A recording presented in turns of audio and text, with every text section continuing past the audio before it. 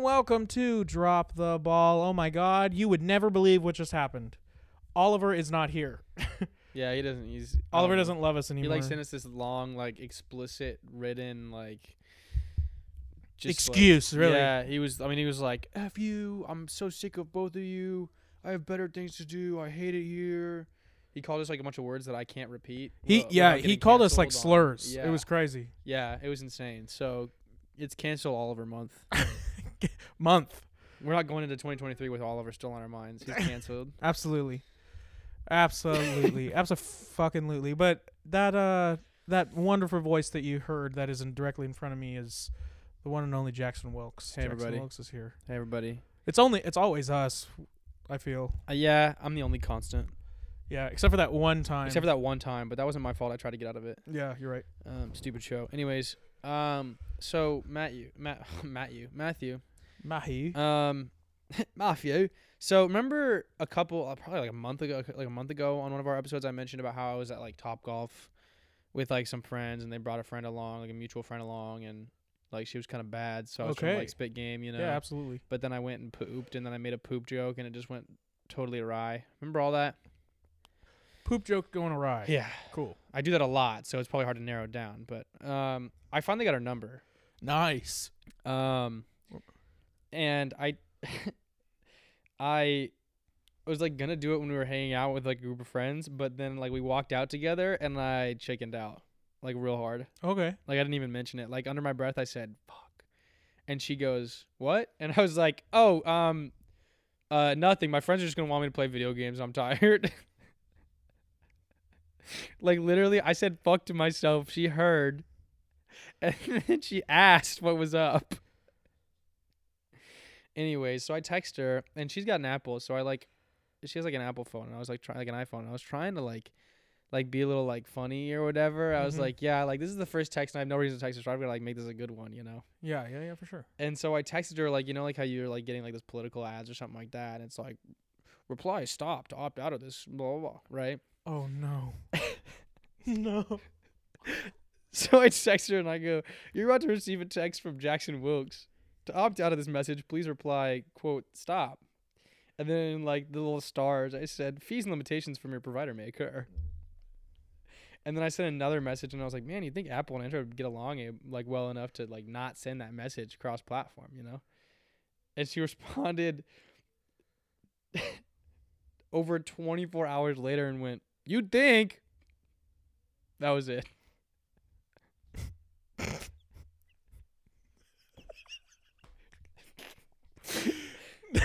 And so like I responded maybe like 2 hours. So what do I do, guys? Should I respond again? I responded like 2 hours later. And I was like, "I'm buying an iPhone tomorrow. Can you deal with the green text until then?" And she just goes, she doesn't respond until like this morning at like 11:30 and goes, "I think I'll survive."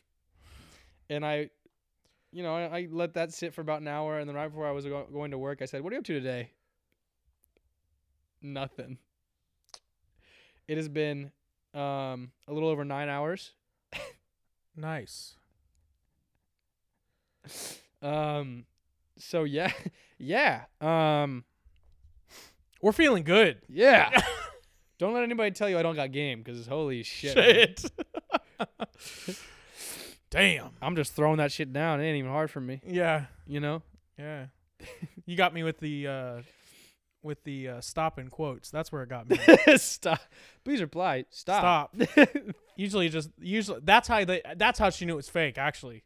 'Cause usually they just have it in bold or in. Well, in I did caps. the all caps. Oh, okay. But I put it in quotes. Ah, see, that's what it is. That's what it was. You just need to do it in stat. Honestly, like it wasn't even that it failed. It was that like she felt bad enough to respond still, and she just said, "You'd think." Nothing else. Like she felt bad enough to try to like play along with it, but not bad enough to be like, "Oh yeah, I'm gonna like at least keep messaging this guy." That's a lot of effort. You took some time to think about that text. Yeah, too. I thought it was pretty good, and like just like 2 words, and she even included an exclamation point in there. 2 words, exclamation point. That's all I got. So yeah, let's talk about the Chiefs, huh? Yeah, we probably should. Not a good week for me, but the Chiefs won. Yeah. So there's that. Was it a great week for the Chiefs? Who's to say? They won. Yeah, they did win. You're right. They won. So we're gonna start with the Arrowhead Chop Talk. Then we're gonna swing over to the K for the Coffin Corner for some stupid ass Royals news, and then we're gonna end it with America's favorite segment, Drop the Ball. My God, Arrowhead Chop Talk. Let's start with it. How do you make the worst team in the NFL look really good? I think that was the game plan going into this game. Now, here's the thing. At the end of the year, no matter what happens, nobody's going to look back at this game and be like, oh, well, it was against Houston that we fucked up. So no, you won. You didn't lose your seeding yet. So don't mess with it. I think they'll be okay. But yeah, I mean, I think it's a bit concerning when you are in a one-score game the entire game with the Houston Texans. Yeah. I mean, here's the thing. I look at the stats, and there's absolutely nothing about that game that looks bad until you get to the fouls, the penalties. Oh, yeah. Because, like, I don't know, like, you look at the stats, and you're like, goddamn, Patrick Mahomes is a really good quarterback, right? And then you look at the defensive stats, you know, and you're like, I mean, not that bad. We held them to like 219 total yards and only 125 passing. The defense was pretty suspect on Sunday. And we also had Is 219 total yards suspect, Matthew? I mean, literally the only two bad parts of that game were the turnovers and the officiating. Okay, yes, I would agree that if we didn't have so many turnovers, we didn't have two stupid ass turnovers, it would have been a different game because the offense was driving the whole game and Pat didn't make a mistake. We would have won in regulation by 14 points if it wasn't for those turnovers. Okay. Yeah. Okay. Fine. Like, sorry, I'm give not trying to get head on, but like, I'm not gonna let the defense get shit on for 219 total yards. That's insane. That's crazy. That's good. That's real good, even against a bad team. They still made Davis Mills look relatively decent. There was absolutely times where it was a little worrisome. There was that one that like Trent McDuffie got burned on. Yeah. But like honestly, like I think a lot of it had to do with a young defense. You know, like not that the Texans are like a veteran team that have the ability to expose rookies, but like I don't know. Carl Cheppers sucks. He's so bad at his job. I think ever since Travis Kelce told him he couldn't work at Foot Locker, yeah, I think he's just been like, fuck the Chiefs. I don't like them, and I'm never going to work for them ever again. I don't have exact stats on hand, but I've seen multiple things, people who went back and looked at like how often and much he's penalized the Chiefs, and it's like some crazy, insane amount. Like almost blatant. I'm not going to sit here and say that like it's obvious, but like it was really hard to watch at times where like Mahomes was like getting punched in the face or like twisted around and thrown to the ground really hard. Not that I think like choke slammed, like WWE choke slammed. Right. Not that I think that they should have been penalties, but based on how they've been calling roughing the passers this season, there was 3 that went uncalled. Yeah. Against the Texans on Patrick Mahomes. And it's not like it's like some random no-name quarterback that nobody knows. This is like the elite of the elite quarterback in the NFL. This is the MVP frontrunner. If you think that anybody's getting protected, it's probably this him. isn't Taylor Heineke not getting these calls. Yeah. No disrespect to Taylor Heineke. He has his team in the playoff contention. But I mean like but he's not the Tom Brady, Josh Allen, Lamar Jackson type where that was my biggest takeaway from the game. You know, like it's a 14-point game if you take away those turnovers, and it's probably even a 21-point game or a 17-point game if you take away some of those penalties. With stupid pass interference calls where Jalen Watson literally had a hand on someone's waist, and they're like, pass interference, and it's like, dude, what are you talking about? There's one instance where they called a pass interference where it should have been a hold, which, like, it's a penalty for a penalty, but, like, a pass interference, especially when it happens way in the end downfield, zone, is way different than, like, a 10-yard holding penalty, you know? Well, and also there was a couple of them with one. There was one with Juan Thornhill where Juan Thornhill got pushed down by Philip Dorsett, and then they called the penalty on Juan Thornhill for illegal contact. I'm like, are you kidding me? He literally he threw him off him. Like, I mean, I'm not trying to be rude here, and I could see if Juan Thornhill was getting in the way of the receiver's like route, but right when he pushed down, Philip Dorsett sat in that little pouch. Like he sat there, which Yeah. means he was not getting in the way of what the route was. Yep. It just means that Philip Dorsett pushed him down. Yeah. Also, the Travis Kelce thing. Yeah, the Travis Kelce thing. Like, the fact that there wasn't at least offsetting penalties is insane there. Like, just crazy. they Just like absolutely stayed on insane. top of him, and then Yeah. Travis Kelce pushed him off. And Everything- they're like, the tack- flag. Everything with the tackle was fine until the whistle blew and he got his head shoved into the ground multiple times while he was trying to get up. Hey, we'll see. We'll see on the new Heights podcast what Travis Kelce has to say. Oh, I'm I'll sure be they'll talk honest. about it. Because seriously, I would not be surprised if they bring up the whole Carl Cheffers thing, because that might be the biggest thing. Because Travis Kelce did call him out in the 2016 divisional round for he shouldn't even be able to wear zebra stripes. I mean, like, we could talk about the officiating all day. It was really, really bad. Like, but here's the problem. Here's the problem is that I am not. We should have prefaced it with this. We are usually, well, shouldn't have done it. What are you doing? Or like, and like, I feel like all of our episodes reflect that. Is that Especially we with are Oliver's usually like here, no because he's pretty good at keeping no us grounded. excuses. Yeah, no excuses. Like, you had opportunities to win before this Right, point. like, so even if don't, we have beef with the call, it's like, well, that didn't change the game. yeah, But I think it was like over 100 yards of penalty yards. which Not to is mention- not like an Andy Reid. Not Chiefs team. to mention, yeah, It's the just Chiefs. not. The Chiefs are one of the least penalized teams in the NFL this year. I think they're like top 3 least penalized teams in the Andy Reid era. So Probably. it's like what are we doing in that game to get penalized more? Not to mention, it was like really, like, it was so obvious, like, how often, like, Chris Jones and Karlaftis were both getting held in that game, you know? And like there was like really blatant roughing or unnecessary roughness calls on the Texans like multiple times, including the time that they could have called it on what's his fuck, you know? So it's like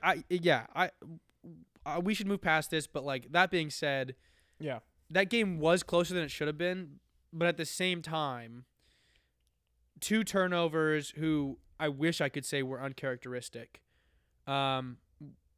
helped them stay into it because they got 14 other points off of it. And the officiating was just so not good. The Pacheco one, 100%. Like, I'm. The Pacheco one, dumb as hell. It looked like it just fell out of his hands. The Juju one was really stupid because he was like literally thrown to the ground and like picked up and thrown. Yeah, the Juju one, honestly, the Juju one seemed like it was unnecessary roughness in its own right. Yeah, but like, but- that being said, I'm still not convinced it was a fumble either. It was coming loose, but I'm surprised as to, since it was downed, I don't know why that they So said my that they were issue, able so to I remember overturn watching it. it and I was like, so I get that it was maybe loose, but then the dude falls on it, has his entire body weight on it and an arm wrapped around the ball, and then someone jumps on him and rips it away from him. How is he not down with the ball in that instance? You know? Yeah. I don't understand how, with his entire body weight on it and even just one arm wrapped around the ball, he's not down with possession before someone jumps into him and rips it away from him. Yeah. I mean, I think that, this officiating crew was not good, and I hate to be that type of thing, but it was ridiculously terrible, and I can't stand it. This is the one thing that I will say about the officiating crew that was the fishiest out of them all, is that Willie Gay, in his post-game interview, was talking about how he recovered the fumble in overtime, and he literally heard the officials saying, "It's blue, it's blue, it's blue." He's like, "I have it in my hands. I have it in my hands. It's right here. What the heck?" And they're like, "Well, I guess it's white then." So that, to me, at least proves it's like they were trying to make some sort of excuse that the Texans had the ball. And so, yeah, I'm done with that. Like, I think that is absolutely ridiculous. And Yeah, I can't stand it. It was kind of interesting because there was multiple times that like the official the commentators were like, "Yeah, that's a really dumb call. I don't get it." And then Gene Stadisroy comes on and is like, "No, that makes sense." And like every time it was kind of like, this seems like Gene's just trying to like there was multiple times that Gene, who's like the rules like a expert or whatever, like he used to be an Gene official for a long Steratore, yeah. time. Yeah, if you don't know who I'm talking about.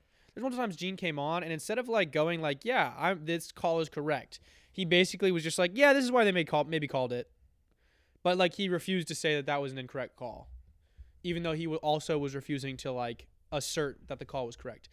Anyways, I don't want to talk about the officials anymore. Do you have your final say? Yeah, I go. I think really at the bottom line is Mahomes, which just kind of feeds into what my poll prediction was last week, even though it wasn't correct. Mahomes took the game into his own hands. He was clearly playing a little bit angry. You know, like he was mad at his performance against the Broncos, even though they still won that game too. And frankly, what it comes down to the end of the day, like I was saying earlier, is that the Chiefs are still winning. Even if it's an ugly game. There's room for improvement, but we have yet to have a full game on both sides of the ball where we're fully healthy. You know, even yesterday where we had like Kadarius back and Juju back. Juju was playing through injury. Kadarius probably isn't all the way up to full usage yet, and we don't have McColl back probably until next week. And I hate to tell everybody, but McColl might have been a way bigger part of this offense than people like to admit, especially with how they were using him this year. I genuinely think they might bring him back next year, and he might come back for cheap. That's an entirely different conversation that we can have like in the offseason, blah, blah, blah. But there's one more part of the game that I want to talk about, but I want you to get down to your brass tacks before I start leading into it. Oh, yeah, no, I don't have to talk about the officials anymore. I think more than anything, before you get into this, I think more than anything, it's like the Chiefs made their way out of a victory that they should have won. Like, they made their way out of a game that they should have won, and they won. And so I think that that's as simple as possible. I don't think this is something to worry about. I think it's fine, but, I mean, clean up the turnovers, of course, but that's about the only thing that I can say. So you go ahead into your new little thing. So last week, remember the week before, I said something about a little specific certain kicker on the Kansas City Chiefs. And I remember Oliver and Matt a little bit were like, I don't know, blah, blah, blah, blah, until I kind of started laying out the facts. The fact of the matter is that Harrison Butker, when I originally was talking about this, was missing a fourth of his kicks, overall kicks. And he had also missed one that was like a game-changing situation, like this could win the game, which was the whole reason people were like, okay, I'm fine with him missing maybe an extra point every now and then as long as he makes the ones that super, super matter at the end of the game to win it, right? Like the big kicks. So not only did he miss another extra point this week, but he also missed one of those this wins the game's clutch kicks as well. So this is the first time that I can think of that he missed not only an extra point, but the big clutch one at the end of the game in the same game.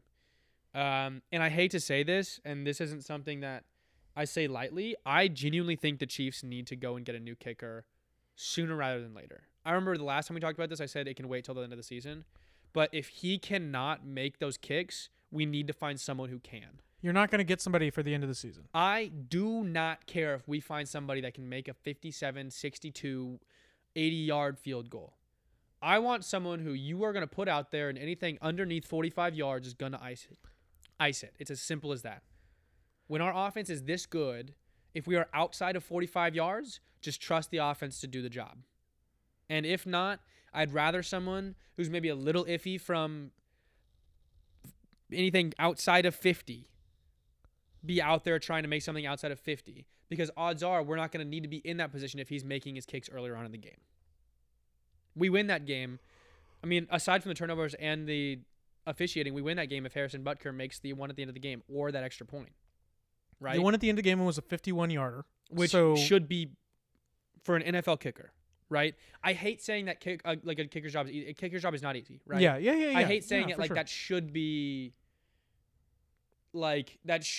an easy kick for him because a 51-yard field goal is not easy, right? Especially at the end of the game with all the nerves and everything else. And I've seen some stuff about how maybe it's Tommy Townsend's fault for holding the ball, blah, blah, blah. Maybe that is the case. But it's just whatever the issue is. If it isn't Tommy Townsend and it is Butker, you need to find someone or at least start the search now for someone who is going to allow you to be competitive throughout the whole game. Because the fact of the matter is this is 2 games now, I'm pretty sure in a row, or at least 2 of the last 3, that we would have won the game if there wasn't a missed field goal that was basically a chip shot or an extra point. Like, I'm not even counting the 50-yarders, you know? Like I think it might have been the Broncos game, or maybe it was the week before that he missed one that was like 30 yards out, and the game would have been significantly easier for us in the long run if he would have made that. Yeah. I'm saying this because I said it before, and I want to hammer home that I was not only ahead of the curve here, but to really make sure everybody understands that this is an issue. This is something that has to be fixed if we want to win a Super Bowl. I know it sounds dumb, but if we do not have a kicker and or a kicking unit that is making at least 85% of their field goals, which is not even league average, by the way, we are not going to win a Super Bowl. I'm pretty sure he's under 75, maybe even close to 70, and that's not doable right now. That doesn't work. That doesn't fly. That's not kosher. End of rant. I agree with you that you need somebody. I'm not saying, and I'm sure as hell saying he's making $4.4 million next year and he's not getting that. I think that the Chiefs will probably cut him before that happens. Or they'll bring somebody in to try and at least take his spot from him. I just, it's something that I don't think they're going to make right now. That's not a move they're going to make right now. My confidence in him is fading by the day because what I said to you last time was anytime he's had to come up and make a big kick, he has made that kick. And when I said that 3 weeks ago, right, he did. Right. I think there's been 2 now. Yeah. That were like bigger kicks. It was the one against Cincinnati, I think was when we started having the conversation. Yeah. But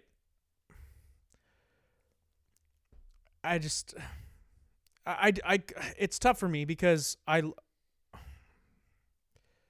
agree with your point. Yeah. But I think he hasn't done enough yet to be like, okay, no, he's not good enough. Now, he's been hella inconsistent, but like we're paying him for the playoffs. And if he shows up and he has a good playoffs, dude, he's not going to lose his job. He's just not. Right. But I mean, like, if you really want to get into brass tacks, we're paying him for the whole season. We pay him for 17 games. Yeah. As well as the playoffs. And like, we don't need him to be like end all be all best kicker in the world for the regular season. But like, there's an argument to be made that I mean, like, we are still in control of the bye in the first week if he is a little bit more consistent and better this season. He is like the 3rd or 2nd highest paid kicker in the league right now, I think. And he is 30th in field goal percentage. 29th in extra point percentage. Right? Yeah. Now he has the longest one made this year. Cool. That was at the end of the first half in a game that we ended up losing. But if you're the 3rd highest paid kicker in the league, you better be higher than 30th in field goal percentage and 29th in extra point percentage. That doesn't fly for 3rd highest paid. Yeah, for sure. That's my biggest issue is that like for a team that is trying to compete so often that we keep having higher paid players on our team, we can't afford any cap hit to go to a kicker who's not doing his job well. Yeah. I think that's the biggest issue. Like if this dude was getting paid like $1 million this year, that's fine, whatever. Yeah. But I think I don't even know what his contract is, but I know he's supposed to be one of the top echelon kickers in the game, and he's right, not. And he's not. Yeah. He certainly earned his contract when he signed it. Absolutely. And I don't want to like harp on him too much because there has been enough evidence displayed by former Chiefs players and also people on Twitter that a lot of these issues stem from Tommy Townsend not being the best holder. If that's the case, get someone else to hold the damn ball, you know? But because Townsend's a great punter. We don't need to get rid of him just because he can't hold a damn ball. There's so many other people that can hold a ball, right? Yeah. I mean, it was the quarterbacks for a while that did it. But Chad Henne's been around the league long enough that he probably held a few balls in his time. Yeah. Pause. But yeah, that's the end of my rant. I just wanted to like get that out there. I'm gonna be really frustrated if we lose a game in the playoffs because it comes down to OT that could have been avoided if we made an extra point or or like a last second field goal that is within, frankly, 55 yards. Yeah. If you're a playoff contending team, you can't afford to have a kicker on your team that can't make a kick 55 yards out. Yeah. Consistently. Yeah. I guess that's the point. I got angry. This is Angry Jackson. I apologize to all our viewers. That's why I kept it so light at the beginning and told you about how awful I am at talking to women. Yeah, you need to. Yeah, you have to have charm. I needed to balance it out. Yeah, I got sure. angry. You guys got angry Jackson for a while. I apologize for that. I am excited about next week, though. I am excited about next week, especially if we can get McCole Hardman back. I think that there are a lot of steps forward we might be seeing from this offense, and I think that the defense is only getting better. I think that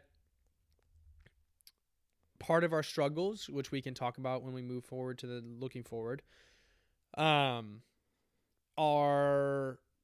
that our scheme is staying back to what our defense was. Our scheme is trying to complement what we were as a defense last year and not what we are as a defense this year. I think that is just stuff that comes with having a bunch of young players and also a defensive coordinator that's been in the league forever, right? Like it's just a matter of him adjusting to what we have on our team and what's available to him, and that's going to take some time. It's about that time of the season where those changes will and need to come into effect, and I think we'll see that. Yeah. So let's look at the bold predictions from last week because that's entirely what we should look at now. Jackson, you said that Pat would have 4 passing touchdowns and 50 rushing yards. 50 rushing yards might have happened. I can't think of that right off the top of my head, but he only had 2 passing touchdowns. He did have a rushing touchdown as well. So who's to say? Who's to say what that did not happen? But he could do that this week, and we'll go from there. I said that Isaiah Pacheco would have 150 all-purpose yards and 2 touchdowns. That didn't happen. Should have guessed Jerick McKinnon on that one. And then Oliver said that Kelsey would have 2 touchdowns and Dameon Pierce would have 75 yards plus and a touchdown. Well, Dameon Pierce didn't play. So who's to say? Who's to say? So let's look ahead to the game this week. And since I don't have the soundboard anymore, it's no fun to look at bold predictions because then I can't make fun of everybody.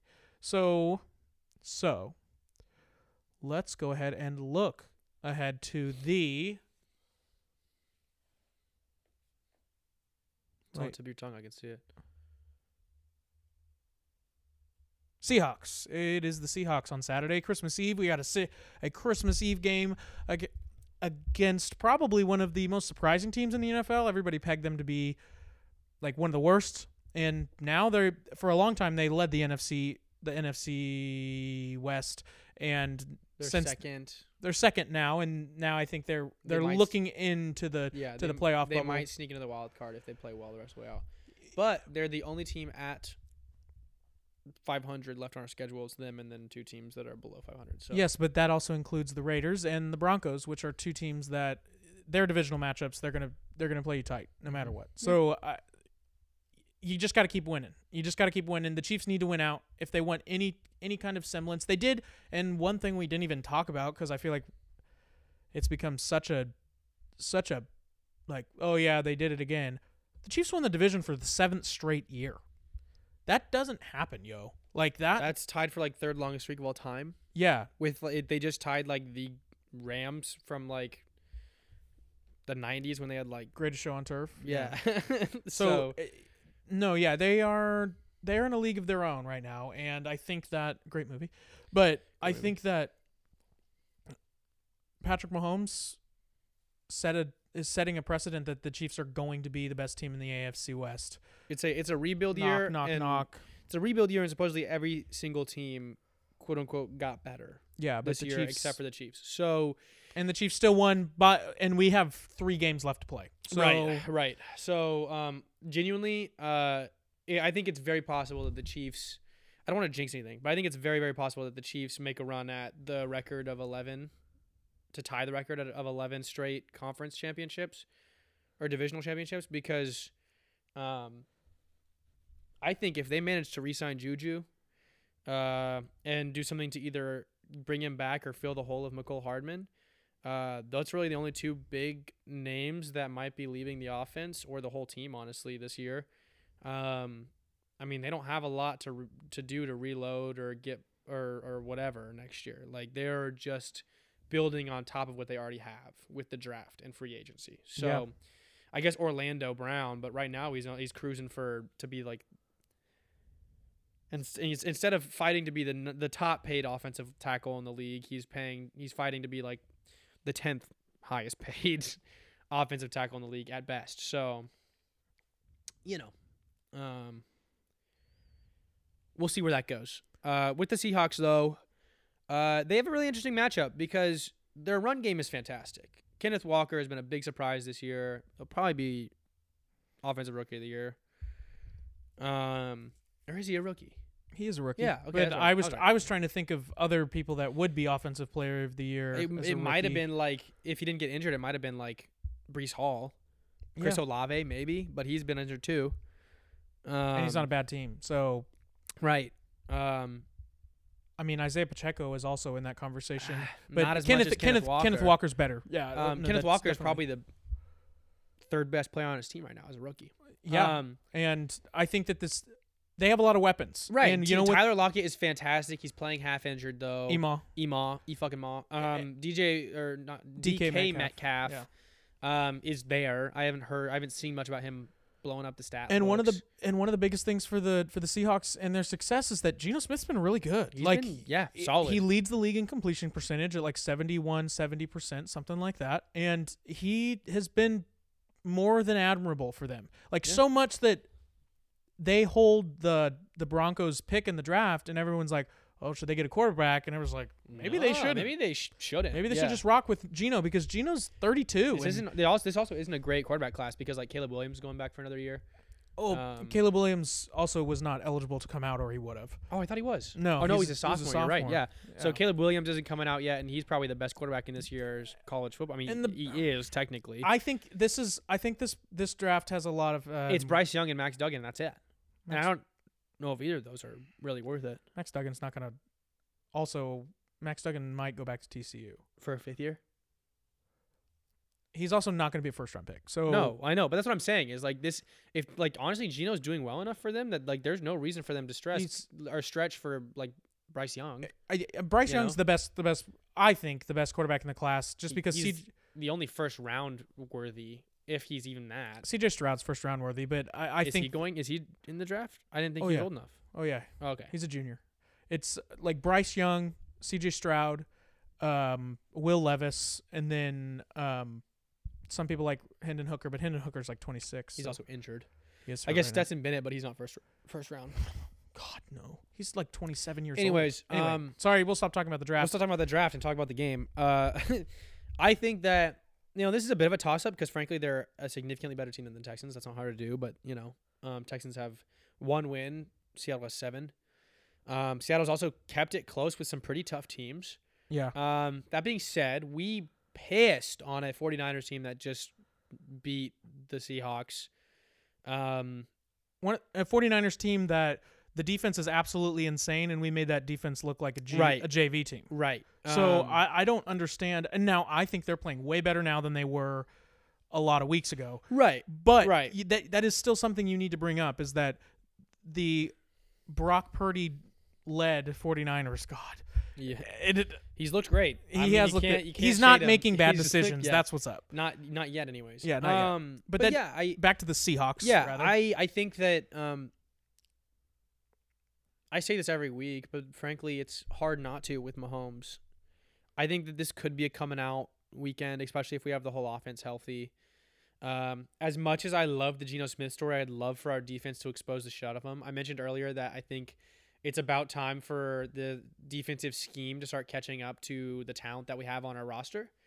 I think that our scheme right now does its best, especially because it's so blitz heavy, to keep a secondary that maybe isn't as good as the defensive front from getting exposed by forcing mistakes via getting to the passer quickly. And frankly, what it is at now is that our secondary is maybe not better, but it is just as good or about as good as our defensive front is. I don't know anything about Seattle's offensive line. I don't know much about their secondary, but I do want to say that I think that this could be a big pass game for Mahomes, even though it's going to be cold as shit. I also think that Geno might make some mistakes here. I think that he's a great comeback player, but he's shown that he still makes mistakes. He throws interceptions. He tries to force the ball on the ground when he shouldn't. I think both teams are going to try to use the shit out of their running backs because how cold it's going to be this weekend in Kansas City. But I also don't know how windy it's going to be. And frankly, if it's not windy, that's not going to stop Patrick Mahomes. Even if it is windy, that's not going to stop. Yeah. So I think, there's not going to be a lot of passes downfield, but I think that both running backs are going to get mixed into the pass game a lot. And I think that this will be a game that, as you're watching, it seems like they're grinding it the fuck out. But I am expecting a 2-possession game from the Chiefs here. Yeah. I don't want to challenge your point. All I'll say is I think that the Chiefs need to do. This team doesn't need to start looking ahead right now. I think they need to be like, this is the game we're playing and this is what we're doing. Because every time they seem to look ahead, they play like garbage, or they have to have Patrick Mahomes play Superman, which works a lot of the time, but which also Pat Mahomes threw 5 incompletions on Sunday, and he threw the ball 41 fucking times. Yeah. I don't understand that. Anyway, and didn't throw a pick either. Anyway, so it's going to be tough for the Seattle defense to deal with this kind of quarterback, I think, because the reason why I think the Seahawks have been so good is because their rookies have been really good. They have a really good left tackle and right tackle they drafted this year, and both of them are above average by a lot. Like Charles Cross is playing really well, and then their right tackle, who I can't remember the name of, is playing really well for a rookie, like stupid well for a rookie. So, damn, into the mic and everything. I know, that's right? Crazy. So, but here's the thing: is that their defense is also really, really suspect. But they do have Tariq Woolen, who has played really, really well on the outside, and he will probably be matched up with Juju or Kadarius or something like that. And so, I think that more than anything, if you were to look at this defense, you could say that Pat Mahomes could exploit them, and this could be the first real test that the Seattle defense is really, really facing from the quarterback perspective. I mean, Kyler Murray's good. Like Matthew Stafford, if they ended up playing him, I can't remember. But if they ended up, like Matthew Stafford's good, but like Pat Mahomes is on a whole different level. So who's to say what's going to happen when we get in there? And their pass rush isn't that great. So if Orlando Brown can play tackle adequately, we should be okay.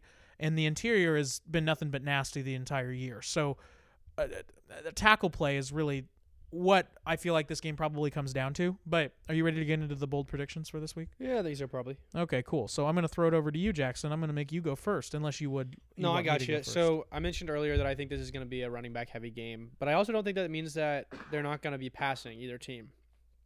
I think that, like we mentioned, as long as Patrick Mahomes is playing in this league and as long as he is in his prime specifically, the Chiefs are going to be a throw-first team regardless of the conditions. Yeah. We've seen that in snow, in rain, in wind, in cold. They like to let him throw because he wants to throw. Yeah. And for that reason, I also think that the Seahawks are going to feel like they need to throw.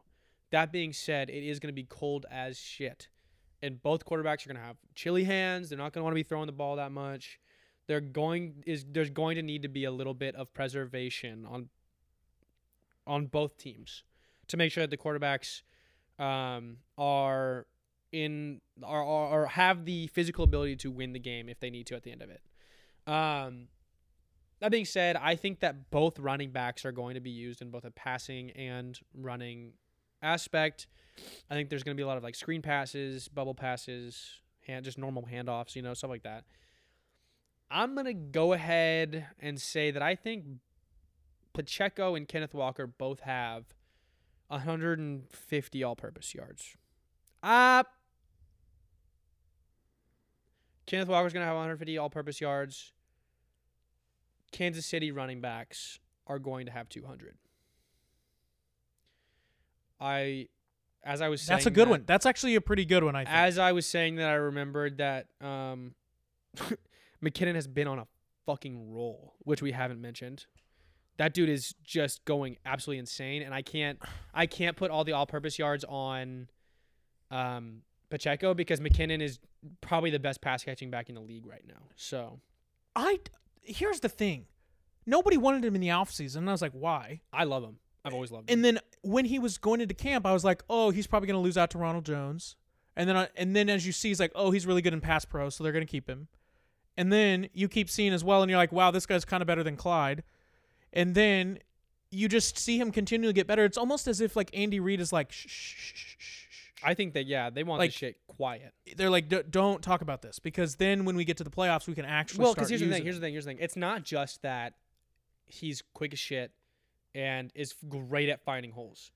It's also that, like, when the play breaks down, if he is not the primary receiver, the dude finds himself open in short yardage, like 5 yards in front of Mahomes, so often. And I think part of it's because he's so quick, he can get across the field and get in front of Patrick Mahomes' face and be like, look, I'm here, I'm open, pass it off to me. But, like, Patrick Mahomes' little, like, dump pass, whatever the fuck that was, like 2 or 3 weeks ago. Oh, in Denver last week. Yeah, that wasn't because Mahomes was just so savvy and good. That's because McKinnon saw himself McKinnon in front go of up, Mahomes' face and said, I'm right here, give me the ball. You are struggling. Yeah. There's no one open for you, and there's no way for you to turn across your body at this point. Toss it to me, I'm here. Yeah, he looked up the field. He said, "There's Green over there. Yeah, I'm gonna run over like, there." And Pat went, I think people threw forget it. how long McKinnon's been in the league. "Yeah." For one, like, he's a smart fucking ball Because player.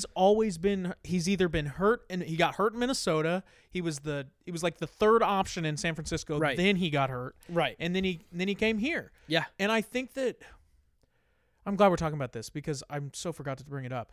Jerick McKinnon, if you can somehow unlock, he's the third down back, and that's how it rolls, and then Pacheco's gonna play first and second. I like that. And if you can actually get the full potential of them finally at the same time, like you did on Sunday, and Pacheco doesn't fumble the fucking ball, then I feel like you have one of the better 1-2 punches going into the playoffs with Samaje Perine and Joe Mixon with the Bengals, and Derrick Henry kind of counts for all of that just by himself, so just because he's so good. Yeah. But you have a really good 1-2 punch matched with Pat Mahomes, who is the MVP in the league, argue a wall, and Yeah. yeah, I'll stop talking about it. Yeah. I think Jerick McKinnon, my God. Yeah, I think my bold prediction's honestly not that bold. If I wanted to get bold, I'd probably say 250 or more. I'm gonna stick with 200. You want to add a touchdown to that? We'll do 200. I got you. Honestly, if I wanted to, I'd add 2 touchdowns. Oh no. I think I'm gonna stick with 200 all-purpose yards from the Chiefs running backs and 150 from Kenneth Walker. I think that's the big, like, whoa. I'm really expecting Gino to lean on Kenneth, especially because we're gonna pressure the quarterback a lot. Karlaftis is coming into his own. Chris Jones is Chris Jones. And as much as people hate to admit it because the numbers don't show it, Frank Clark has been playing better football this year. He had It's a really as good simple as that. He had a really good PFF grade on Sunday. He is not getting sacks. And I get that that's frustrating, especially for a guy getting paid as much as he is. But he is pressuring the quarterback still. And he's doing a pretty good job at it. That being said, I think that there are going to be a lot of times that Kenneth Walker might be like the second or third option, and he has to get dumped off too because the pocket breaks down and it's too cold for Gino to just like launch downfield for someone streaking, you know? So, yeah, I'm going to stick with that. No, I'm not going to add anything to it. I think that the running backs on both teams are going to be having good games. I think that regardless of how many yards either team has, I would venture to guess at least half of them comes from the running backs. That's not part of the bold prediction, but I would assume that those numbers will account for at least half or around half of everything. Cool. I'll go into mine. I'll do mine. See, let me look officially at this Tyler Lockett news, because I really wanted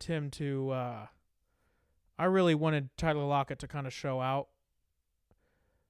But it looks like he might miss on Sunday. So it's I don't think I'm gonna pick that, but I think one thing I'll have to pick is I think Juju goes off in this game. I think it's a Juju game. Juju coming out party? Yeah, I mean, Juju coming out party, or better way to phrase that. Juju going insane party. So Juju, I think, has over 100 yards, and we see that form headed into the playoffs, and then just enough for people to talk about him. So then when McColl gets back, the shift goes entirely to McColl. And I'm not trying to do some pipe dream garbage, but can you imagine Kadarius Toney and McColl Hardman together, just like trying to, like doing fake end around with both of them, where they cross behind Mahomes, they snap the ball, and guard who you want to guard. Well, because Hardman's quick as shit, but Juju is probably the hardest motherfucker to tackle in the entire world. And he's doing, and it's big tight end packages. They're using him as a big tight end, basically. They're using him like they use Kelsey. I didn't realize this until watching him this season, but that dude is elusive as shit. It's not even that he's good at that good at finding holes, but You're like talking about Juju, right? yes, Yeah. you will bounce off that motherfucker. Like he's not even that big. Like he's big for a wide receiver, I guess, and he's a good route runner. But like, I want to know what his yards after contact is, because like Yeah. I feel like at least once a game he's getting hit hard and still pushing for like 5 or 6 yards. Yeah, I like that. I like that prediction. I think that a guy like that might have a couple pretty big catches where, like I said, he maybe catches the ball shorter, gets hit once or twice, or like bounces off a couple guys and then just moves. I like Juju. God, I want him for another season. I don't know if it's possible. I think it's possible. To say with the injury concerns, he might. I think it's sign a possible 1 year. he sticks around for cheaper than what he probably is worth if he really wants a ring after being on the Steelers for so long. And Yeah, if he wins the Super really. Bowl this year, who knows? I Yeah. mean, who's to say? We don't who's to know. say? If we win, I think it's more of a possibility, but I'm we got to get there first. gonna add one more leg to this, and I'm gonna say that. Little parlay. Yeah, I'm gonna. Well, it's not a parlay because there's not 3, but I'll add another leg to it. I think Okay. Willie Gay's gonna have another big game. I think Willie Gay is gonna make an impact. How about that? Word. Is that not bold enough, or should I say that he does something specific? No, that's fine. I think. Okay, yeah. I So think that's fine. God, that's Arrowhead chop talk, I guess. We went So off with on the, that one. I know, right? So let's we'll be back with the Kaufman Corner and drop the ball right after this. And we are back with the Kaufman Corner for a little bit. My God, I do need to talk about it for a second. The Royals signed a 2-year deal with Jordan Lyles, who played with the Orioles last year. Am I the only one? I'm not the only one, but this is a terrible deal. I don't know what the hell the Royals are doing, other than like depth. But like 2 years, $17 million, and one of the biggest things is like the literal Silver Slugger candidate at third base just signed a 2-year, $17 million deal. It's like, put that money there. Yeah. Like, I don't know. I mean, pitching's the problem. I I'd get say that. pitching- Pitching is the well- problem, but Also, the pitching market is the most inflated out of all the positions right now.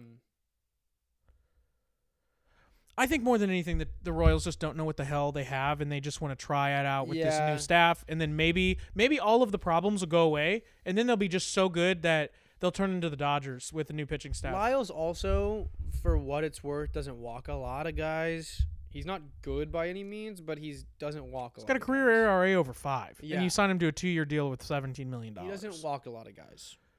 Are you getting the common theme here? I understand, but you can't tell me that this is not. It's This dumb. is not he's overpaid. kinda dumb. I don't hate the pickup, but he's overpaid. My Yeah, biggest issue with it is that it makes me concerned we're not going after a Greinke. Unless Lyles is going to be a bullpen guy, which he is so overpriced for. If he's a bullpen guy, even more so if he's going to be in the rotation. Especially, yeah, if it's It makes me two, think we aren't going to get Greinke back. well, And and I'd much rather have Greinke. And the biggest thing too that everybody's talking about is like, the 40-man is completely full. So y'all want to make a spot for him, and they're not making a spot yet. So we'll see what I'm hoping happens that there. means that it's a trade. There's a trade coming, but Could you imagine Michael A. Taylor and Hunter Dozier being just shipped out for something? That would be awesome. I wish. Anyway, I feel like that's the only thing we have to talk about the Royals, but I did need to bring that up because that's kind of dumb. I just don't. I mean, there's like some other baseball news. Carlos Correa failed his physical. Well, that's at least the assumption. That's the assumption for the Giants. I feel like there's other news, but there's been a couple of like international signings from Japan, one to the Mets, one to the Red Sox. Both are intriguing. There's another guy, I can't remember if it's from Japan or Korea, that might be coming over next year. That's a really intriguing prospect. Maybe the Chiefs or not the Chiefs, the Royals can jump on him. I really want the Chiefs to jump in, or the Royals to jump into the international, the Korean Japanese market a lot more than they do. Because frankly, I think that there's a lot of guys over there that would fit the team's profile. That's just me though. But yeah, I mean, there's not a lot to talk about. The Lyles signing is kind of dumb and stupid, but hopefully there's a greater plan. Hopefully there's something else. Frankly, it's not like there's a cap, so like they can pay him whatever the fuck they want to pay him as long as Sherman is okay with that. But I think my biggest thing is I wanted Greinke, and then I wanted them to get Kluber. I wanted Greinke and Kluber, and I would have been like, "Yo, that's really good," because then you get a rotation with Daniel Lynch, with Brady Singer heading it, and then you have Zach Greinke probably, then Corey Kluber, then Daniel Lynch, and then you can fill in whoever the hell you want to fill in, whether that be John Heasley, Chris Bubich, like let them go and compete. Because if you have like a solid 4 there, then it's like, okay, like we might not be great, but also like at least we have like a solid what's the word I'm looking for? But at least you have like a legitimate like top 4 that you can be like, okay, we can let this rookie have this 5, and then if he sucks, we'll just switch him out with somebody else. You know? So yeah. I think more than anything, they needed to come to a decision somehow on that, but I have this really terrible feeling that they just don't want to spend any money, and because they don't want to spend money. Not because they can't, but just because they don't want to spend money. Well, I mean, and if they're willing to spend $17 million on 2 years of. Here's the thing: if that's spread out, if somebody's spread out evenly, and there's not a bunch of incentives attached to it, Lyles is gonna be the second highest paid Royal this year, unless something else changes. So if they're not willing to spend money, then they just spend a lot of money on some dude that's not that good. Yeah. But yeah, I still think I'm of the opinion that I think what we talked about last time we really talked about the Royals is probably the most likely and best move for them, which is just to let the young guys play and see where they stand, and then maybe make some free agent moves. Because frankly, there's no reason to bury possible starting talent. Some possible all-star talent behind a bunch of guys that are 35 years old and maybe have 2 years left in the league. See, that's the other slide. That's the other half of the coin. But here's my problem: is that you haven't seen that.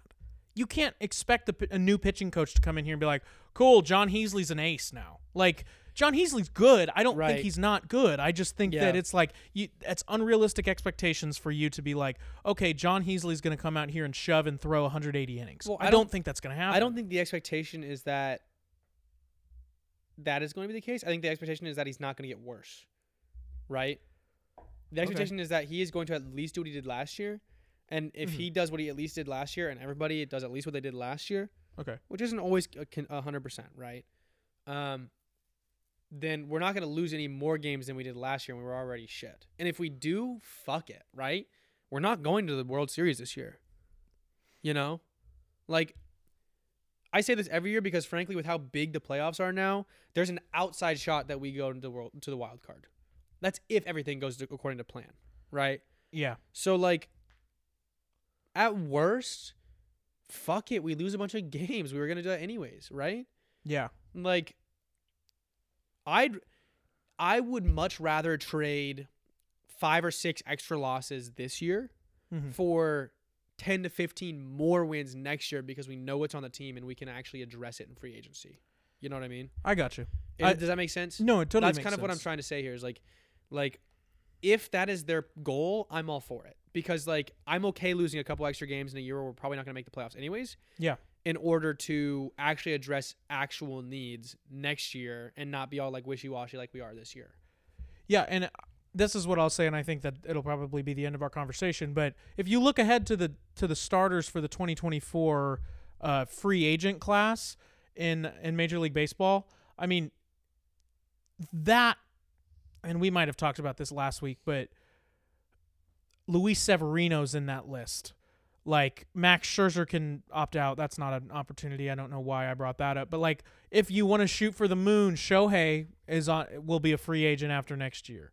So like you have possibly better things happening in next year's free agent free agency. Marcus Stroman, who I think would rock in this rotation. You also have Yu Darvish, who I think would be really, really good as well. Syndergaard signed a 1-year deal. Giolito's a free agent after this year. So I think more than anything, they might be looking at next year's free agent class and be like, we like that one better, and we're willing to spend more money next offseason. And maybe, they put something together like the Mariners did in 2021, where nobody expected anything to happen with them, and then they were contending for baseball at the end of the year. And then they went out, signed Robbie Ray, came back here and made it to the playoffs. I mean, it does help that they had the Rookie of the Year on their team, and probably one of the most generational talents we'll see for the next 10 years. But I think Bobby Witt Jr., you'd be lying to yourself if Bobby Witt Jr. is not that as well. And so I think the Royals have the pieces. It's just we can't say anything about this team until we actually see it on the field. I feel like you feel the same exact way, though. Yeah. It's like, because I would love to bring Zach Greinke back, and I think you should bring Zach Greinke back. But I think since Dayton Moore's not there anymore, I so think Zach Greinke's like, yeah, I'm gonna get the most money I can out of you now. Like, I think that was already his plan. It's not like Zach Greinke was here for like what, 2 years of Dayton Moore, and that was him trying. He got drafted by Dayton. No, Dayton Moore wasn't the GM until like 2006. 2006. Yeah. But Zach Greinke was drafted in 2004. I apologize. Zach Greinke came here. But he did come up with Dayton Moore, and Dayton Moore was but his general manager. So, like, I get that. At the heart I of don't it, know, man. I don't know if there's that much solidarity between the two. I think Zach Greinke was gonna try to get his money anyways. I would love to see him back. It doesn't look like we're getting him at this point, and it seems like that's more of an us decision than it is a him decision. Yeah. Okay. That's that. Okay, we're done with we're done with the Kaufman corner.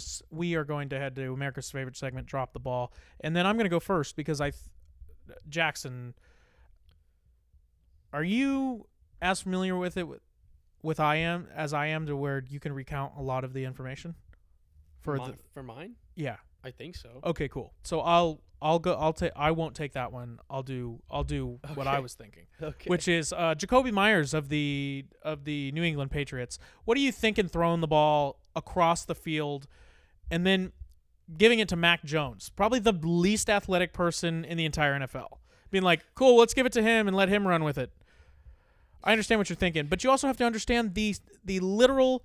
If you were losing, awesome, get it. I get you it, yeah. are tied. Go down and go to overtime. If you're unaware of this fucking play that we're talking about, go look up Jacoby Myers Patriots and then Chandler Jones. He throws it across his body, across the fucking field, and then it goes right into Chandler Jones' hands to where Chandler Jones literally stiff arms Mac Jones into the fucking dirt. Into hell. And then walks into the end zone, and then the Raiders season is somehow still alive. So Mac Jones saw the devil and came back. Yeah, seriously. No, it was absolutely terrible. I mean, closely followed was that closely followed what we were going to talk about is, my God, the Fighting Jeff Saturdays. This is Oliver's, I guess. Having a 33-0 lead. 33-0 lead at halftime and then losing to the Vikings. Not saying the Vikings are bad. The Vikings are good, but there's no excuse. There's not. Well, here's the thing. That was the largest comeback in NFL history. Doesn't matter who the fuck it is. You were winning that game. Yeah, by 33 points. No other team in history has ever done what happened to you. And don't say what I think you're gonna say because I have beef with this. With what I was with. Okay. Well, I was just gonna say, who's the quarterback of the Colts right now? Yeah, Matt Ryan. That's not his fault. He played a great game. Okay. Well, fuck the Colts defense. Fuck Matt Saturday. You scored 33 points. Your team wins. Jeff Saturday. Jeff Saturday. What the fuck his name is? I think it's really, really funny that Matt Ryan was the quarterback for the worst blown lead in the Super Bowl, and then also the worst regular season ever. So yeah, I get it. It's funny, but like at the same time, like I saw so many people like shitting on him for it, and I was like, the dude's offense put up 33 points. Like it's a pretty solid Vikings team. You know, he didn't let the Vikings score fucking 22 points in the fourth quarter. Yeah. You know? Yeah. No, I understand, but still funny. He probably could have kept playing better, but like you're up 33-0, you're in conservation mode, right? It's not his job to keep throwing fucking dimes. Exactly. Well, especially when you have a decent running game and the best offensive line in the league. Right. You should be able to close it out, but you didn't. Okay, Jackson. I'm gonna throw it over to you. So I want to shout out my mom. That offensive line might be really good, but it wasn't. I didn't finish what I was gonna say. I'm okay, sorry, go ahead. Jacoby Myers and the Colts. You dropped the ball. Yeah. So Well, no, you chucked it halfway across the field, but. yeah. I want to shout out my mom because she had her own drop the ball. The Colts offensive line might be really good, but it wasn't good enough to protect Matt Ryan's ass from a Vikings defender's fingers just going right into it. Nice. It got finger blasted. Pardon my French. That's pretty crude, but that's the only way to really describe what happened. Exactly. My drop the ball. If you guys aren't on Twitter, don't follow the Chiefs super well. You might not know who Chiefsaholic is. He's a self-proclaimed Kansas State alumni. Didn't really graduate from Kansas State. I was just gonna say. He said he worked at warehouses, like he was a warehouse owned manager or warehouses, something like yeah. that. I don't know. So he travels to a lot of Chiefs games, and so people knew he was supposed to be at the Houston game. Who are we talking about? Sorry. Chiefsaholic. Oh yes, Chiefsaholic. People knew he was supposed to be at the Texans game. People knew where he was going to be sitting. Didn't see him at the game. He's very active on Twitter. Wasn't tweeting for like 4 days, and everybody was like, "Okay, what's happening? Is he okay?" There was like basically an Amber Alert across Chiefs Twitter, like very popular like Chiefs, like super fans and like Chiefs like sports like analytics accounts, like Arrowhead Pride, blah blah blah. And there was basically like a big an APB. Like people were asking for like if anybody had any information about who he was, so they could get in contact with his family and file a police report. Basically, like they were that concerned. And within that same 24-hour span of people being concerned about him, it comes out that he was arrested on Friday, probably while he was going down to the game for armed robbery. Holy shit. So some dude went back and traced back basically everything This also they could find about him. What has to also be said is this guy's like a super fan. People know who this dude is. Like if one you of go the to the most well-known games, like 17,000 followers. the on guy Twitter. who literally dresses up as Casey as a wolf and goes into the stadium, went to every single game, and literally he was like, I've never been to every single game, so I'm gonna go to the game in Houston. Yeah. So someone went back and tried to find every instance they could of him. Like you just basically track what he's been up to over his life, because there's a lot of unknown. Like for a while, he didn't want people to know who he was. Like people didn't know his full name. Like nobody knew his full name going into this. Like he went out of his way to make sure that he stayed vaguely anonymous. So then you start putting it together, and it's like he wore a mask. Yeah. Yeah. In 2014, he was arrested in Utah for suspicion of theft. And 2 years later, he was arrested in 2016 for misdemeanor theft. On February 27th of 2020, he was arrested in Platte, Missouri, so the first time in and around Kansas City, for unknown charges.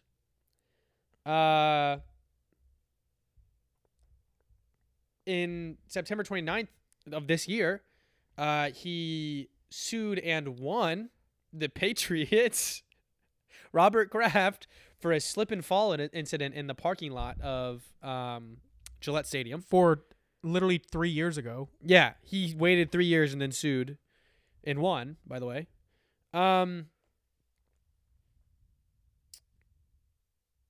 He has been known to place multiple very, very large bets on Chiefs games on a regular basis. He also had a lot of tweets about, like his grind mentality and how much he's worked to like make a really earnest living, blah, blah, blah. Someone found something about how when he was a kid, they're like his mom and his older brother got arrested for like some sort of like charity fraud thing, and you can only assume that he was listed in the article as the 17-year-old nameless individual who was also indicted or like brought to charges or whatever. He was a minor at the time, so he was left nameless, but we can only assume that was him. Since the rest of his family was there.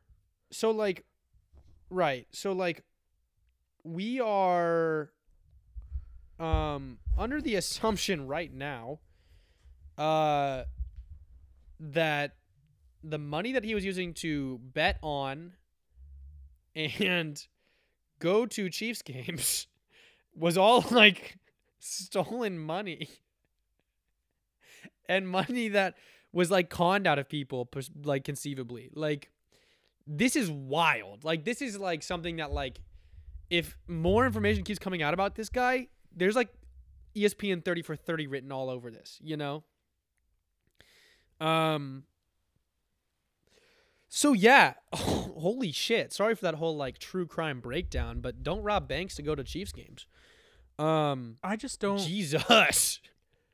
It was just wild. Like, it was insane. For the longest time, I was like, okay, how's he affording this? Like, how's he affording this? And then he was like, yeah, man, I own all these warehouses, blah, blah, blah. I'm like, oh, cool. Yeah, I manage awesome. warehouses, and that's how I do it. Sweet. But now we find out everything, and it makes so much sense. Adding himself to, like, all of the Kansas City super fans that have gone on to literal criminal charges, like X Factor walking out of the literal hospital in, like, with his hand on his arm, like, oh no, I'm still hurt. X Factor, you know, one of the worst humans on the literal face of the earth. Some dude that like assaulted another fan and then tried to be like the victim about it. Yeah. And there was like some other fan that I can't remember what the fuck happened to him, but well, Red Extreme used to beat the shit out of people just regularly. There it was. Yeah, that guy.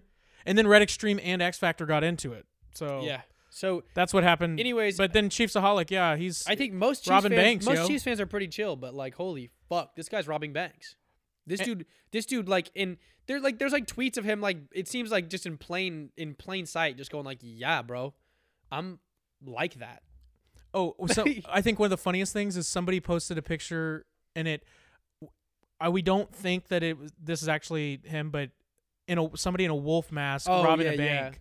And somebody's like, "Oh my God, is he actually wearing the thing that he wears to the games to rob banks?" It's been confirmed that picture isn't him, but like, that'd be so fucking fun. Like, I will lose my mind if like we get if we get video surveillance or something like that of this robbery and this dude is actually wearing his fucking mask. Like, that'd be hilarious. I will be inconsolably just like overjoyed. How do you think, like, if he knew how much press he was getting for this, do you think he'd be happy or do you think he'd hate it? Because he's getting so much press. I can't imagine he's excited. Oh, because yeah, like, there's no way, like one, like, there's no way he'll be welcomed back into the fandom the way he is. You know, like, not anymore. Like, this dude was like doing charity stuff. You know, like, and like was like huge on like Chiefs Twitter. Like, people were like going out of their way to meet him and stuff like that, and that's not gonna be the case anymore. Yeah, I don't know. Someone was like. So, like, he placed a bet on Mahomes winning MVP and the Chiefs winning the Super Bowl. If that hits, who gets the money? Hopefully me. I spread across Chiefs Kingdom. So, like, moral of the story, don't rob banks to go to Chiefs games, I guess. And if I had to tell you that. And another thing, proving once and for all, the Chiefs are so good and Patrick Mahomes is so good that it's causing bitches to commit felonies. That armed felonies. to go to these games. Like, that's what the Chiefs have done. Patrick Mahomes has done this. This is a breaking point for ticket prices, bro. Like, they need to go down now. Yeah, so we don't have to rob banks to go do it. Don't drop the ball like Chiefsaholic, though. Like that, my God. Well, that just about rounds us out. It's pretty late. Oliver still hasn't shown up. Yeah, we were hoping he'd maybe pop up at some point, but yeah, still missing. Maybe he's robbing banks somewhere. Maybe he's robbing a bank. Yeah, who's to say? Well, until next time, don't rob banks and what else, Jackson? Don't drop the ball. Yeah.